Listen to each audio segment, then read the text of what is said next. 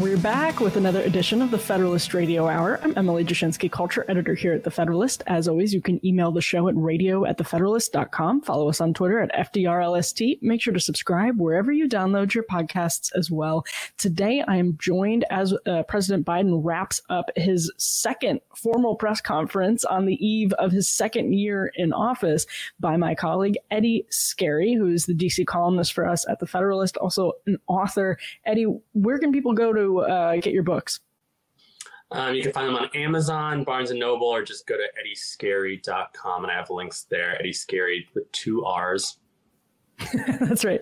All right. So, Eddie, the president is still speaking. I'm literally listening to it in my other ear, and I'm listening to you in this ear. But I wanted to get your reaction to the bulk of the speech in the press conference that we've heard so far. He started off with a speech sort of touting, and I think with some very questionable claims, that he touting these victories from his time in office, and took a smattering of questions then from entirely mainstream media reporters, legacy media reporters. I think he took one from News Nation. What was your reaction to what just played out? I mean, honestly, I was a little bit off, but I called exactly what was going to happen coming up, because there was a story in the Washington Post this morning that was just all about the crises that Biden is facing, and how it's just quoting all these Democratic officials and White House officials, administration officials saying, well, no, it's a messaging problem, and we haven't properly explained to people what exactly his accomplishments are, and how great his accomplishments are, and how much he's done for the American people, and how he's just kind of back on his heels because of COVID and yada, yada, yada. But I thought that we would probably get a story from, the New York Times or something coming up, maybe the Washington Post again, about how, well, the White House is recalibrating, and they're going to make sure that Biden goes on the road, and we got to get him out more in front of people. But he said it himself. He said he did it during his press conference, where he's saying people don't understand what was in the 2 major legislative accomplishments he has had. They don't understand how good this is going to make their lives, and how they're so much better off now already. They just don't know. It has to be explained. So he said, I'm going to go on the road to explain this. You're going to see me a lot on the road in the coming days. And just, it was just so predictable. And I think that whoever the people are at the White House who think that this is a messaging problem, and convincing the president and I guess Kamala Harris that this is just a messaging problem, I don't really care one way or the other than maybe I care about the country. But those people need to be fired, because that is not the problem. Messaging is not the problem. The policies are the problem. Yeah, well, it gets into, so I had this moment when I was listening to the speech, and he was blaming Republicans for being obstructionists. And he said, I like Mitch McConnell, but he said, I couldn't have anticipated that the Republican Party's top priority would have been stopping everything that I want to do, which is, of course, laughable. That is what every political party, opposition party, does when another president is in office. And it's certainly what his own party did with the entire movement called resistance during the last president's tenure. But he said, he just couldn't anticipated that. And I was like, this sounds exactly like the Obama administration and Joe Biden's talking points during the Obamacare debate, when the public was like really against what was being sort of rammed through in Washington, whether or not they like it now. At the time, there was so much public opposition to it. And Democrats said, this is a messaging problem, and this is a problem of obstructionism. And then Biden himself made that parallel explicitly. He said, it reminds me of the Obamacare debate when we passed the bill, and I, implored President Obama to get out there and tell people what we had done. And he actually sort of blamed Barack Obama for not doing that, saying, he said, we just have too much stuff to do. And Biden then took the credit for having such a brilliant idea. Did it remind you of something really similar, Eddie, and the same sort of lines from the Obama administration? Yes, no, exactly. And I think to myself, he said, I could have never expected that Republicans would have been so resistant, and yet he was there. He was vice president. He was in the White House in the Obama years, when, just as you were saying, any party that's in the minority is going, because they just believe in different things. So of course they're going to oppose his major the items on his agenda. So yeah, I think that was, I guess on the one hand, I would say disingenuous. And then on the other, I mean, we're just looking at a president who, as we're watching him, all I can think of is just like his brain, like browning over like every single day, and just like this, like the decay that's going on there. So I guess that's also a possibility. But again, I think this, as he was saying about getting, I guess another parallel would be during the 2016 campaign, when Hillary Clinton's numbers were basically deadlocked with Trump's. You had these stories in the New York Times and Washington Post where different political operatives within the Hillary campaign were telling them, well, we're going to try and show her softer side. We're going to get her in front of the press to show her softer side. We're going to make her more available, as if that is the problem. I mean, if there is a problem, as we're seeing too much of these people, we're seeing too much Anthony Fauci on TV, we're seeing too much Kamala Harris. Jen Psaki is just absolutely, I guess I'll just use the word unlikable. And then were you going to say shrill? If the fix is we're going to put the president himself and he can explain it. No, I mean, people feel and see what's happening at their grocery stores, at their gas stations. They see the numbers of COVID. He actually said during his press conference that we're in a better place than we've ever been with COVID. And then I just went to just real quick to the New York Times, their COVID page that they update basically every single day about what the case counts are and what the deaths are, the hospitalizations, where the hot spots are.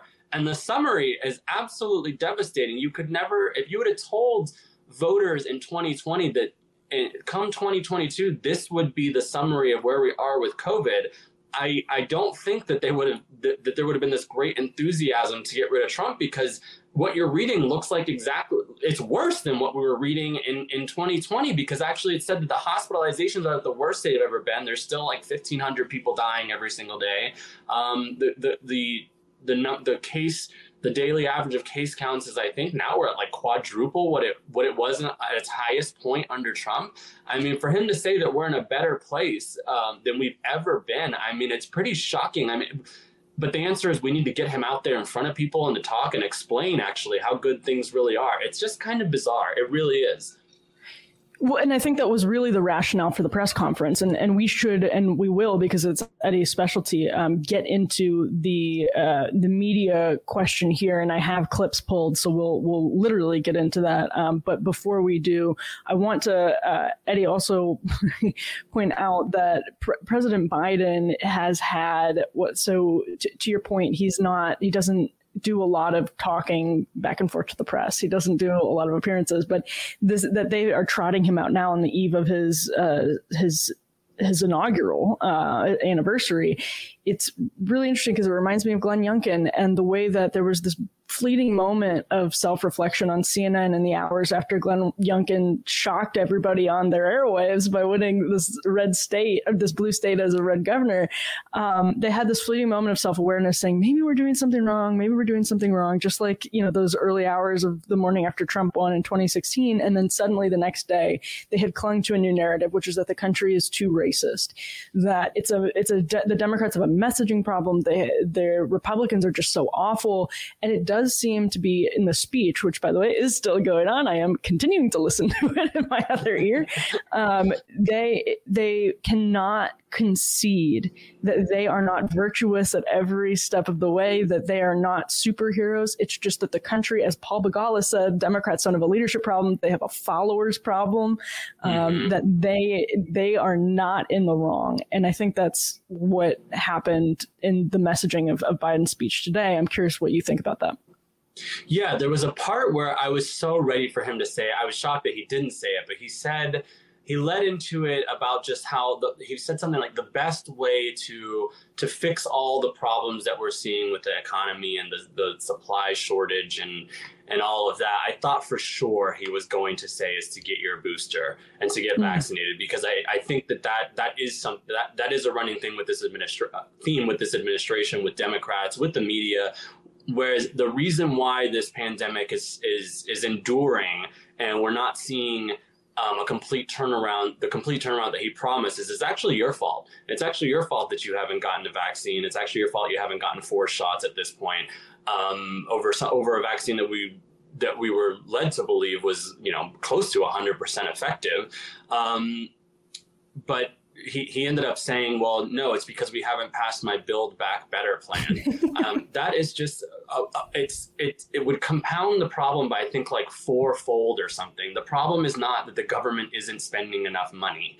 The reason why we are where we are is because the government spent so much money. We had trillions of dollars spent under President Trump, which was for the purpose of keeping people home and out of work. And I understand that initially, in the initial months of the pandemic, it was, we need to figure this out and see, like, how do we treat this? How do we understand this? But when we got to a year into it and we realized who this was affecting and what the best courses were to treating it for people, that excuse kind of went out the window. And yet Biden said, well, no, I still want my bite at the apple, which was to dump $2 trillion more into the economy. And now the answer is more welfare, which is multi-trillions dollars more. Well, that'll really cool inflation, I'm sure. So, just these endless excuses that never really seem to make any sense. It's either we're not spending enough money, or it's your fault. It's your fault for not understanding how great things are and how good of a situation we're actually in. It's just kind of it's absurd. Yeah. And so he's saying to Peter D.C. right now, as we're talking, fire away. You always ask me the nice questions. And on that, given exactly what Eddie just said, I think is a good segue into playing the first question that Zeke Miller of the Associated Press asked of during the press conference. He was the first reporter Joe Biden called on. He started with a scripted list of reporters to call on, almost all of whom were from legacy media outlets, NBC. I think he called on News Nation, but that was really the only non-sort of legacy outlet, New York Times, Associated Press. And now he's calling on D.C., as we just mentioned. But here's what Zeke Miller asked right away. You mentioned your progress on COVID-19. I'd like to ask you about some of the other issues facing your presidency. One of the defining challenges you face in the coming months is how to deliver on your promise to Americans on issues like immigration reform, gun control, voting rights, climate change. All of those right now are facing stiff, united opposition from Republicans on Capitol Hill. How far are you willing to go to achieve those promises that you made to the American people? So as you can see there, that video was pulled by Newsbusters, and it's kind of interesting because Newsbusters pulled this moment from Zeke Miller. And what did you think of the question, Eddie? I could go either way on it. I like the word overpromise. There was another word. Zeke Miller, the AP reporter, asked Biden if he overpromised to the American people, to the voters. There was another word that they used to use about that in the very recent past, which was, did you lie? Did you lie to the American people? That word was very in vogue up until recently. I don't know what happened, but I will credit one of the reporters in the room who Zeke Miller right there, he just said Republicans are completely not going to move on this stuff. But there was another reporter, I forget who it was, so sorry to her in advance, but she said, you can't even get some in your own party to do the things that you promised. Right. And I thought that was, one, a really good point, two, an obvious point to make. So this whole thing of using that as an excuse is that it's Republicans and Republicans. No, he can't even get people within his own party, both in the House. Let's not forget about the House. I think that was an allusion to the Senate. But there are the 2 senators in the Senate, but there are people in the House, Democrats in the House, who do not want to vote with some of what Joe Biden is proposing. So that excuse of it's Republicans' fault or it's the voters' fault for not understanding, all of that just kind of goes out the window when you recognize, as that reporter did, to her credit again, that there are people within his own party who do not support this stuff. He's currently squabbling with Philip Wegman of Real Clear Politics, who once again pressed him, as did actually Kristen Welker of NBC, while we're talking about the performance of the press, which we should talk about over the course of the last year. And just today, he's sparring with Wegman right now on this question of, talking about George Wallace, talking about Jefferson Davis in his speech in Atlanta last week, where he said, and we know John Meacham wrote that according to Politico Playbook, the implication is that you are with the side of awful racists. Biden tried to clean that up when Welker first asked him the question by saying, I was saying, if you don't vote with them, you're complicit, not that you are a racist. But of course, that's not at all what he said. So, Eddie, what do you make of Biden sort of trying to clean that up in that excuse? A lot of people look back on that moment. I saw a lot of Never Trump people saying that was a real low point for his presidency, or arguing that it was a low point for his presidency. But what do you do you think the White House understands that? I admittedly did not see the speeches that both Joe Biden and the vice president gave on the voting stuff. I guess what was that, on MLK Day? I did not see those speeches, but I know that they come off of the speech he gave about January 6th. They came almost back to back, and it sounds to me like they were basically the same type of speech. And what they're trying to do, what the White House obviously is trying to do, is hit those tried and true buttons with the media, which is white supremacy, Trump, racism, white nationalism, all those things that were the boogeyman of the last 4 years, or I guess 5 years, and think that that's going to win them some points and turn up their base and make people excited and get them some good press. And I suppose that it serves that purpose. But again, the press, as corrupt as it is, the national media, as corrupt as it is, they can't deny the things that their viewers, even the farthest left among them, what they feel and what they see. They can't just pay attention to January 6th for 365 days a year. You understand? So they do have to talk about, well, what's with this inflation? And even though every now and then you get a Paul Krugman column about how great inflation is, or how things actually aren't as bad as things are, they're actually good. That can't be the case year round. People understand that, no, this is really bad. And even the Rachel Maddow viewers understand that.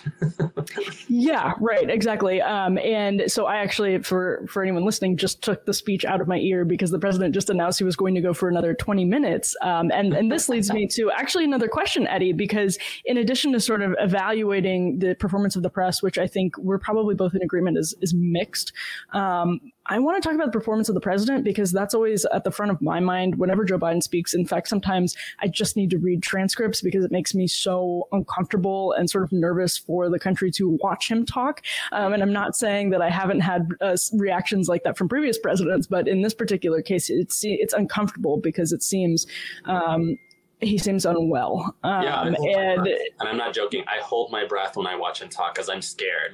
And I'm not that's not me being funny. I'm just I realize that I'm not breathing. Right. And if he goes for another 20 minutes, that's going to put him almost at 2 hours, the bulk of which would be questions.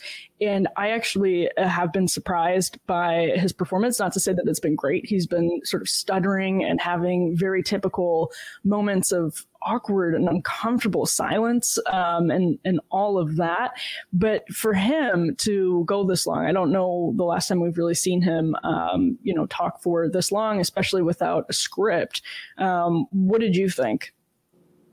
Well, when he initially came out, and I have it on the TV, but I can't hear it like you were hearing it still. So I'm not even sure of the latest over the last 20 minutes or so. But he came out and seemed to have a lot more energy than what he usually has and what you might see him on another day. And that clearly is another thing where he was amped up by his White House team saying, this is what you need to do. You need to come out with energy. And there was a CNN correspondent who just before the speech, he was on Jake Tapper's show, and Jake Tapper said, well, what are we going to expect from the president today? And the CNN correspondent said, well, Democrats and White House officials expect this speech to be about reclaiming the narrative. And I guess the mindset among them is that if we can put on a good show, a good performance, and make him look like he's in any way in command of all of the things that are happening, which he has command, and they're all his fault. But if he can look strong, then this will somehow help. No, it's not going to help. People aren't people aren't stupid. They can see everything, and no matter what good of a speech, if you're spending more at the grocery store. I mean, I am a single male. I live alone, and yet going to the grocery store, I see this stuff. Like, I go and I spent $40 on like 6 packs of ramen and a gallon of milk. Like, hashtag prayers for Eddie. Get this trending. Hashtag prayers for Eddie. Yeah. All of our thoughts and prayers are with you, Eddie. As our listeners know, we are unrepentant followers of celebrity trends and celebrity news at Federalist Radio Hour, but recently I learned something new about an under-the-radar investment that some of the ultra-wealthy have been quietly funneling their money into for generations, and as you can imagine, it really piqued my interest. Famous folks are, of course, known for touting their art collections, but you no longer have to be a coastal elite to invest in one of the oldest asset classes of all time, because Masterworks is making adding art to your portfolio possible. Masterworks gives investors just like you access to the asset class that had low correlation to the S&P 500 over the past 2 decades. Masterworks even achieved a 32% and 31% net return for investors based on the sale of a Banksy and condo piece in 2020 and 2021, respectively. Now, you don't have to be a hedge fund manager to invest in multi-million-dollar paintings from iconic artists like Picasso, Warhol, and Banksy. And Masterworks has results. They've sold 2 paintings that netted their investors a 30% plus IRR in 2020 and 2021. Even better, our listeners get priority access to their newest offerings. Simply go to masterworks.io/Federalist to get started. That's masterworks.io/Federalist. Before deciding to invest, carefully review the important disclosures at masterworks.io/disclaimer. Yeah, and so I think when he was reading his script, I think he was actually worse than when he was off the cuff. But his conversations with Peter Ducey of Fox News and Phil Wegman of Real Clear Politics, he really did get fired up. And I don't know that he made a lot of sense. He sort of yelled at Phil to go back and look at what he said in Atlanta when he had been, of course, quoted perfectly accurately. And that's the side of him where he sort of vacillates between stuttering and being angry. And I'm not sure of the strategy of saying, listen, we have a lot of cleanup to do on the eve of his first anniversary, of his inaugural anniversary. His approval ratings are at very low. I mean, we're talking around 40%. We're talking lower levels than his predecessors at this point in office. He has record inflation. He's dealing with a lot of bad stuff, and bad stuff that's very easily, and I think rightfully in many cases, blamed on him. And so their strategy was to put him in front of the press for almost 2 hours. Do you think this is going to ultimately affect the president's the public's perspective of the president in a good way or a bad way? I think that it just looks worse and worse, and it's so obvious what they're doing to try and change the subject off of things that, if this was a period of time where COVID was on the decline, which it was from I think basically when he was inaugurated, it was on a steep downward trajectory. If it had stayed doing that, and even maybe just flat lines, and we could have got it around the 10,000 cases a day or whatever the latest lie from Anthony Fauci is about when we can go back to normal. If it had remained at the 10,000 cases per day, if inflation hadn't gotten out of control, if the Afghanistan stuff hadn't happened, if energy prices weren't insane, you could probably get some extra mileage off talking about January 6th and Donald Trump and white supremacy. But the opposite has happened. You have the out of control inflation. You have the skyrocketing energy prices. You have again, quadruple the number of cases that happened under their peak under Trump. And yet he's still trying to change the subject. The White House is still trying to change the subject and make it about January 6th and white supremacy. Well, people are thinking, I would take a really good bet that people say, yeah, those things are bad, but when are we going to talk about how much money I'm spending and how I'm not getting ahead at all? In fact, I'm falling way behind on all this stuff, and a lot of it, the majority of it, I think, has to do with the pandemic. And yet, you're the person who said you'd get it under control, and that has not been the case at all. When people, that mileage, it's completely ran out. The mileage of January 6th and talking about Donald Trump and white supremacy. And the more they want to talk about it and the more they're trying to change the subject, the resistance, people feel that. And they're like, why aren't you giving the speech about what your plan is to address these things that you're supposed to be addressing? Donald Trump is gone. He's not in the picture anymore. He's down in Florida sending his emails all day, but we don't see those. When are you going to do the things that you said you were going to do? And the answer from the White House is, well, let's put you in front and get you angry talking about January 6th. No, that's just not going to fly.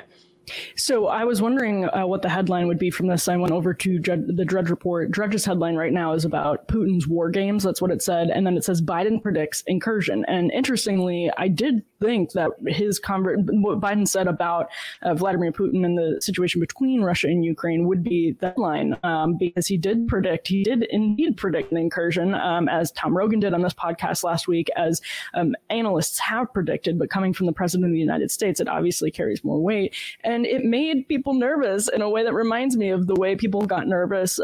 People who defend Biden got nervous when Donald Trump would sort of riff on foreign policy. But it seemed in this case that Biden's imprecision in discussing his relationship with Putin, he kept pausing awkwardly and saying, I'm not sure how to say this in public, how I can say this in public. It was really weird.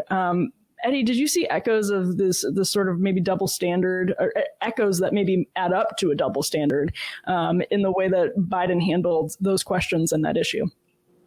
I would say that the part that most stuck out to me during that portion, the Russia portion, Ukraine and all that of his press conference, was when he said something like, Russia has never had the sanctions on them as under my administration. And I thought that's something Trump would say.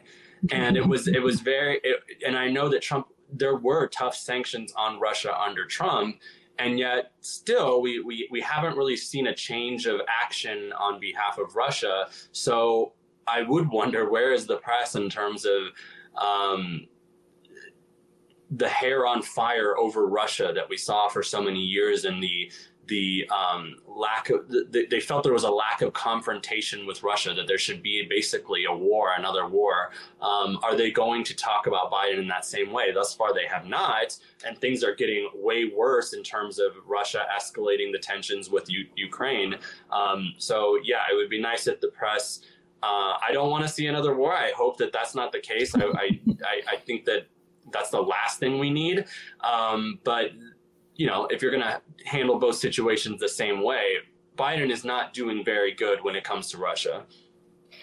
Yeah, and I do think that maybe the headline that comes out of all of this, and it does show, to the last question I asked you, the lack of wisdom, I think, in the strategy of saying, well, let's just get the president out there and put him in front of reporters for 2 hours to maybe clean some of this stuff up and to prove that he's willing to talk to the press, because that was starting to build. Questions about his willingness to take questions from the press was really starting to build. So Eddie, do you have, a take on ultimately why the past year for Joe Biden, this is actually a true fact. Jill Biden has done more press conferences than Joe Biden this year. I think it's 23 to 22, or maybe she's just one behind him. Either way, it's really close. And that puts him way below his, I think, three last predecessors. And yet today he's out there for 2 hours. So how do we sort of square this circle? Is his media strategy coherent? What does it mean? No, I think that it is these I had a tweet about this earlier. It's these communications majors who never had a real job outside of political campaigns. And they saw on some show where well, tell the person, get out in front of this, or we just need to put you in front of the public more. And that's the advice that, it's the same thing that goes to that these companies do, these the big companies, Nike, where it's, they have these young people working and running things who they see on social media. Oh, people are posting black squares. We've got to do that now. And that will change things, and that will make things better. It's never a good idea. It's usually never the person, in this case, Joe Biden. It's never really their choice, because you would have to understand this is not a messaging issue, and yet they seem to want to believe this is a messaging issue. The problems that we're seeing happening with inflation at the border, with COVID, with the lockdowns, with schools, all of that stuff is policy related. And the problem that this administration has is that they're doing the things that they said, and they're getting the outcomes that would come from the things they said. To not have those outcomes means to do the opposite. But to do the opposite means to completely change the promises they made and the things they said. And that is just why they can't do it, because then it looks either like they're lying, or they weren't confident in the things they said, or they were just completely wrong. They don't want to do that. So, if there was any real action from this administration and from this president to see a different result than what we're seeing, it wouldn't be about getting Joe Biden on the road, as he said during his press conference. I'm going to be out on the road explaining to people how great things really are. No, it would be completely changing and, in fact, doing the opposite of the biggest policy decisions that he's made. We also saw something I think major from him, which was Biden saying that the next election, and he used this word twice when pressed by reporters, could easily be illegitimate. And those were in response to questions. I don't think he said that of his own volition, but when pressed on whether the next election could be illegitimate, he said, yeah, it could easily be illegitimate. He said the increase in the prospect of being illegitimate is in proportion to not being able to get these reforms passed. So not only is there, you being George Wallace on the line, there's also you being an authoritarian for opposing huge expansions of voting. And that's another sort of, he's going down the exact same road that he did. But Eddie, we're a year in. My question for you, looking back on moments like this voting reform, which does kind of seem dead, Build Back Better seems dead. Inflation is up. His approval rating is at a low, and a historic low, and by some measures. So what is where does Biden stand as we wrap up here going into year two? Where does he stand? I mean, well, we already knew that. First of all, I'm glad he is standing. Well, we already knew, and just history tells us that the opposing party, the minority party, takes back Congress, takes back the House at the very least. What I did not foresee was the opening that Donald Trump sees, which is to be, I think, in history, the first president to lose a second term, but could possibly come back and win a second term after he's been voted out of office. I did not foresee that opening taking place, but I do believe there is an opening there. I think he sees it. I think that's why he's kind of everywhere, why Donald Trump is everywhere. And for that to have happened, and for the last president, Donald Trump, to have gone out the way he did under the circumstances he did, there should never, I can't imagine having ever seen an opening for him. But things are just so bad. Things are so bad under Joe Biden.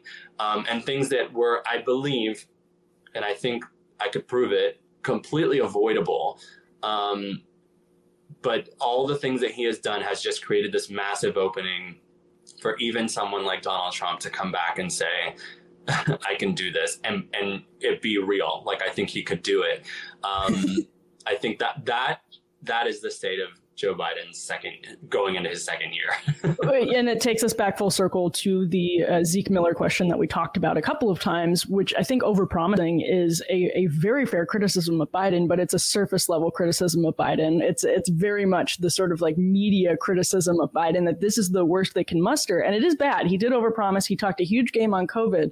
But the reason he wasn't able to deliver, it's not just because, oh, wow, this stuff is really hard, it turns out. It's because there was a failure of leadership. And to wrap up, I'll read a tweet from our senior editor, our Federalist senior editor, Molly Hemingway, who said, "We need so much more diversity of thought in the White House press corps. Having roughly 4 sane people and a room of delusional people is not helping anyone, not the country, but not even the Democratic Party. The Democrat Party, as Molly wrote. And I think that's a good place to leave this, Eddie. And I'm sure you agree with that. And we tried to do two things here to criticize or analyze Biden and to analyze the media. So to do a little criticism on both levels. And my apologies for stuttering through some of it, sort of like the president. I was trying to listen and trying to bring everybody the most up-to-date news about what the president was saying in this conference that went way longer than I certainly expected it to. I think, judging by Eddie nodding, then he expected it to go as well. So we appreciate everybody tuning in. Eddie, thank you so much for joining us. Yeah, thank you. Of course. Well, you've been listening to another edition of the Federalist Radio Hour. I'm Emily Jashinsky, Culture Editor here at the Federalist. We will be back soon with more. Until then, be lovers of freedom and anxious for the fray.